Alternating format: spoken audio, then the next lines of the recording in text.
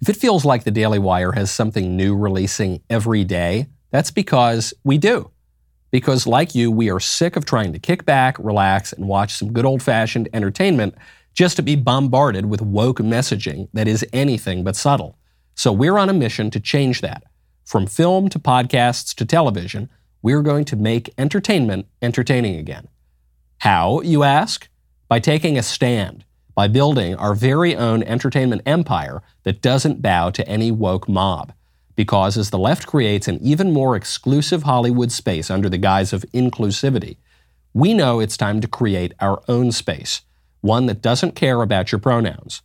We kicked off our venture into film with the thrilling Run, Hide, Fight, just recently released our first original production, Shut In. Our latest show, Crane & Company, hit #1 on the sports podcast charts the first week of its release. And we have a film, Terror on the Prairie, starring Gina Carano, releasing this summer.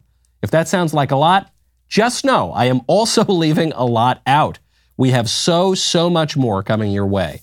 And it just so happens that tonight, we're releasing another film.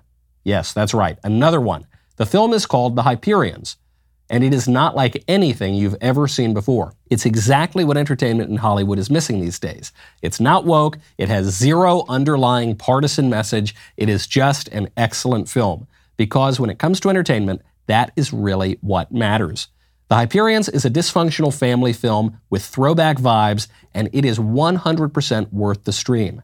We'll be streaming the film once tonight for all of YouTube to see. So make sure you set a reminder for the live showing at 8:30 Eastern.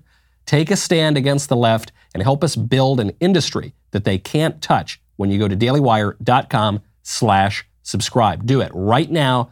We have so much more great content on the way you are not going to want to miss.